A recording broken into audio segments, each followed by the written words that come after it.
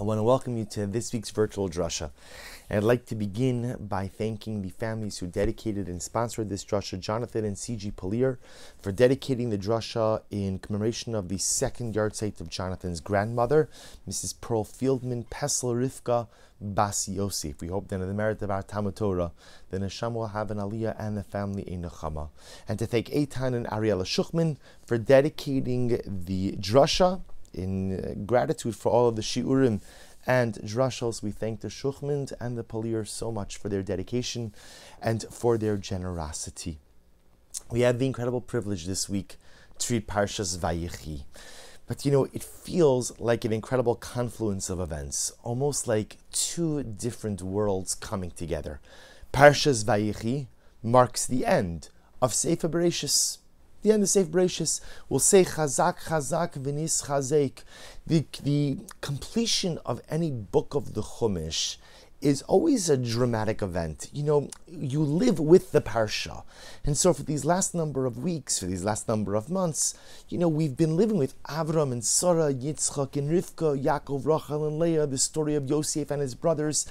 And these events haven't just become something that we have read in the weekly Parsha, but they really mark our lives. We feel like we've been living with the Avos and Imos, and with the end of Chumash Bereshis and the beginning of the story of Egyptian servitude, we transition into a new chapter, the chapter of Moshe, Aaron and Miriam, Paro, Shibud, Aseret Hadibros, Matan Torah, so on and so forth. But it's also interesting because tonight, Thursday night, I'm recording this drasha on Thursday afternoon. But tonight, Thursday night, is New Year's Eve. The end of the year 2020 and the beginning of the year 2021.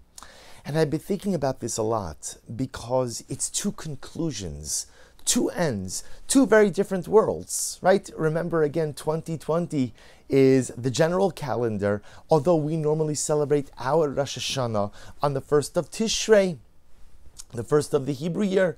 But nevertheless, again, we live in this world. We date our checks and we date our correspondence, often using the general secular date. And so it's fascinating to me that this new year is beginning also on Erev Shabbos. Erev Shabbos Parshas Vayechi. 2020 is coming to an end. Chumash Bereshis is coming to an end. It's these two dramatic endings that are occurring at the same time, and two dramatic beginnings occurring at the same time as well. And I'm sure, like many of you, it's been very interesting to see the sentiment.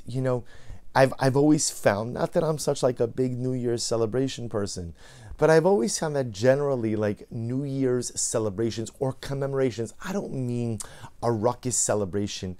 I mean the way people look at New Year's. How do you look at it? And it's interesting because generally there's a mixture of sadness, excitement, another year's gone by, but yet another year is right in front of us and we don't know what it's going to bring. But I think when you kind of gauge public sentiment this time around, 2020 coming to an end, the conventional sentiment almost seems to be a good riddance. We're happy to see it go. I couldn't be happier that 2020 is over because it's been such a crazy year.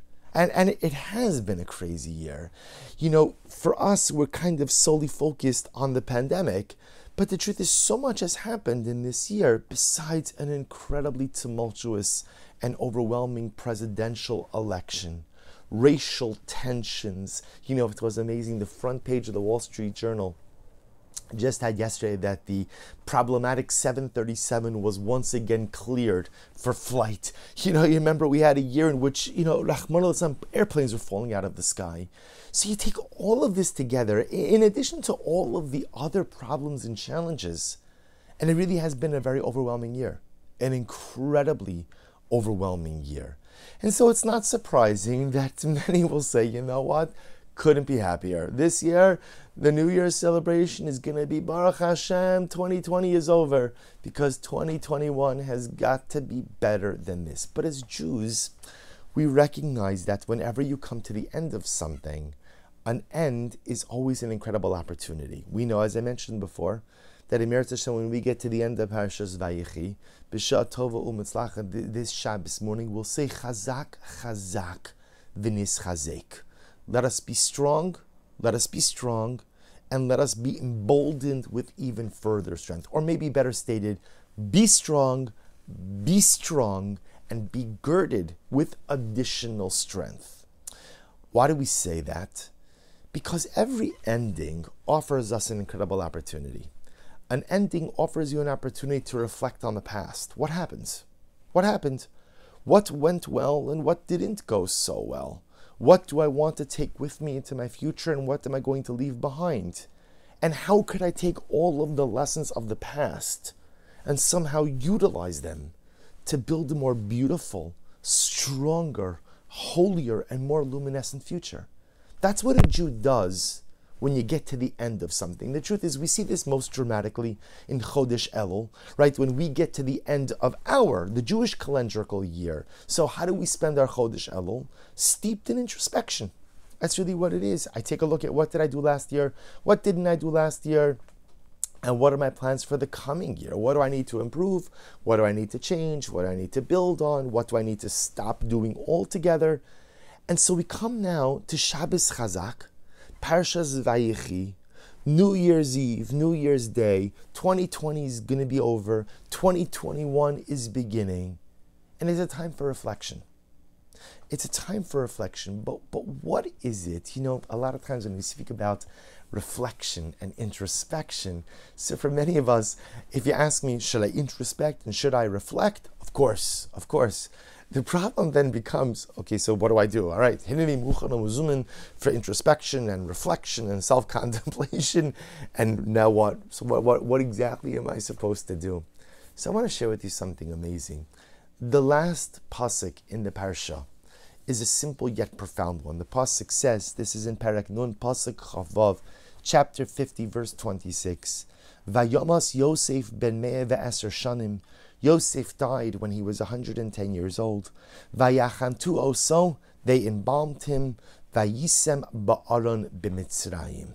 And they put him in a casket, they put him in a coffin in Egypt. And you know, there's a Tosas in Nida. The Tosas in Nida says that whenever the Chumash ends, whenever a particular Chumash, a particular book of the Torah ends, Tosas says these words, Mesaimim b'tov. We always try to end off on a positive note. We always try to end off with something good, something meaningful, something upbeat, which then begs the question.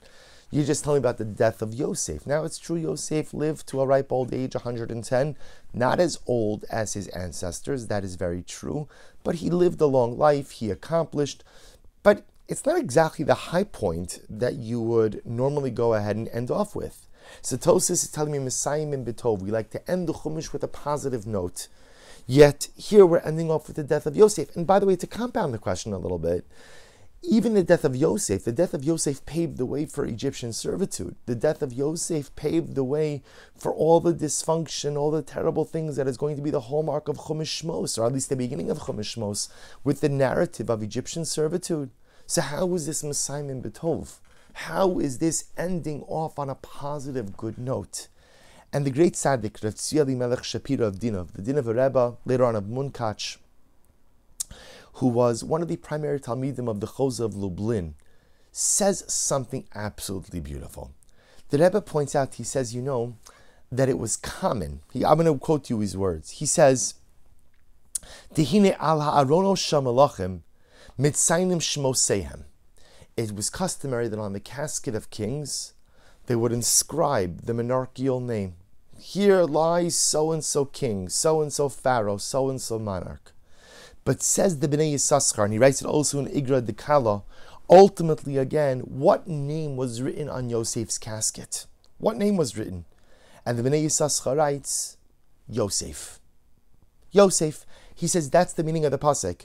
Vayomas Yosef ben Me'eh ve'eser shanim vayachantu oso vayisem ba'aron b'mitzrayim. Why is the Torah telling me that they placed Yosef in a casket? It's telling you because the Torah is telling us Vayomas Yosef. Yosef died. They put Yosef in a casket and they put the name Yosef on the casket. He goes on. He says, Rak yichusai b'shmo Yosef, vayasem ba'aron b'mitzrayim, v'hine amar sheyosef tziva lirshom, ulahasim zeh Hashem Yosef al arono. Yosef commanded and he said, I want you to put the name Yosef on my casket. That's the name that goes on my casket. Now what's incredible about this? Remember, Yosef had an Egyptian name. Yosef was given a name by none other than Pharaoh himself. The name that he was given was Tzafnas Paneach, literally translated revealer of hidden things. After Yosef went ahead and interpreted the dreams of Pharaoh, Pharaoh was so overwhelmed and taken by this young man that he gives him this name. You are the revealer of hidden things. And despite the fact that Yosef has this dramatic Egyptian name, Yosef commands, when I die and when you place me in the casket, you are to write the name Yosef on my casket. And the Bnei Yissaschar says, this is the Mesayim B'tov. This is the great last lesson that the Torah HaKedosha is teaching us. That the name inscribed on Yosef's casket wasn't Viceroy, wasn't wisest of all man, wasn't he who saved us from famine, wasn't Tzafnas Paneach, but was simply Yosef. Yosef. And I think the Rebbe is teaching us an incredibly profound idea. You see, Yosef had many names and many identities, right? He was a son, he was a brother, he was a slave, he was a servant, he was an interpreter of dreams, he was a piece of property, like when he was sold by the brothers to the Ishmaelim. He was a viceroy, he was powerful, he became a husband, a father. He had many different names. But at the end of the day, Yosef, when he died, chose to reclaim that most basic identity. I'm Yosef. What does the name Yosef mean? The name Yosef, Rachel Imenu names her son Yosef. It's an interesting name. She said, Yosef Hashem li ben acher. I hope that Hashem gives me more children. The name Yosef, lahosif, to add. And wasn't this the essence of Yosef HaTzadik? A person who was engaged in perpetual growth. A person who was always looking for opportunities. Opportunities, as we said, for personal growth, but opportunities to give back. Opportunities to give, to help others. It was no accident that Yosef was the one who saved the entire region from famine. Not just his family, not just his brothers and his fathers, not just even his own nation, the entire region. Yosef, he was an individual committed to growth, ongoing growth. He was a Jew. He was a grandson of Avram Avinu. He lived a life of these basic values. And it's true. He had many different identities throughout life, but at the end of the day, his core identity was Yosef. The name on his casket was Yosef. And it's such an incredible insight, because the truth is, like Yosef, we all go through life. And as we go through life, we assume different identities, and different circumstances occur, and those circumstances change us. So maybe sometimes in life, I start out with one identity, and then maybe because of different circumstances, I lose that identity. Maybe I began as a hopeful, optimistic, joyful individual, but then as a result of life circumstances, I lost those qualities. I began with one name, I began with one identity, but then over the course of life, I become someone else. And inevitably, over the journey of life, we evolve and we change. Sometimes the change is good. Sometimes I change, I'm better. I'm better today than I was last year. I'm better today than I was in the past. I'm stronger. I'm more resilient. I'm wiser. I'm holier. But sometimes the change isn't positive. Sometimes as a result of the journey of life, life changes me. My circumstances change me. I become someone dramatically different, and not for the better. Not for the better. Sometimes I'm more cynical, more jaded, angrier, more emotionally volatile. I have a shorter fuse. I don't get along with people. I don't get along with my spouse. I don't get along with my kids. I can't get along with my family. And it's easy to say it's everyone else's fault. But maybe it's me. Maybe I've just changed as a result of life. And it happens. It happens to the best of us. I suffer setback. I suffer tragedy. I suffer difficulty. And that leaves its imprint on me. It fundamentally changes me. And so the question becomes, at the end of Yosef's life, Yosef says, I'm choosing to reclaim that most basic identity. I'm Yosef. I'm Yosef. Like Yosef said to his brothers, Ani Yosef. That's it. It's not the titles. It's not the things that I've done. I'm Yosef. That's who I am. I'm reclaiming that identity. And that's what I want you to inscribe on my casket. That's what he told the Egyptians. As we come to the end of 2020, and we come to the end of Chumash Bereshis, an end, like we said before, is a time to look back and reflect. Who have I become? You know, we're 9 months into a pandemic, and in Eretz Hashem, we are coming out of this. Baruch Hashem, the vaccine is here. Vaccines are here, and more will in Eretz Hashem come. And there's no question that in the coming months in Eretz Hashem, we will get vaccinated. Those who have antibodies, Baruch Hashem, and those will be vaccinated. And I'm confident that in just not so long from now, Hayinu Kicholmim, this will be like a dream. But as we're 9 months into this, coming to the end of this, how have we changed? And I think we've all changed. I think some of us have, Baruch Hashem, better relationships with our families because we've been forced to spend more time at home. Right? Nothing brings a family together like forced quarantine together. Right? More dinners, more time together, more family time. And I've heard this from so many. Better marriages, better relationships with children, more togetherness, a more feeling of actos, a feeling of being present in family life. For others who may not have the bracha of being together with family, we've become more comfortable with the notion of being alone. You know, most of us dread being alone. But the truth is, one of the things that the pandemic has taught us is the ability to be comfortable being alone with one's self. I can be alone with me, and I can be okay. Obviously, it's not what I desire. I desire to be with people, desire to be mishpacha, but I could be okay just being with me. But for others, the change has not been so good. For others, the change, unfortunately, has led to a disruption in spiritual life. People, and again, unfortunately, I've heard the stories on both ends. For some, they've stopped their regular rhythm of learning, their regular rhythm of davening.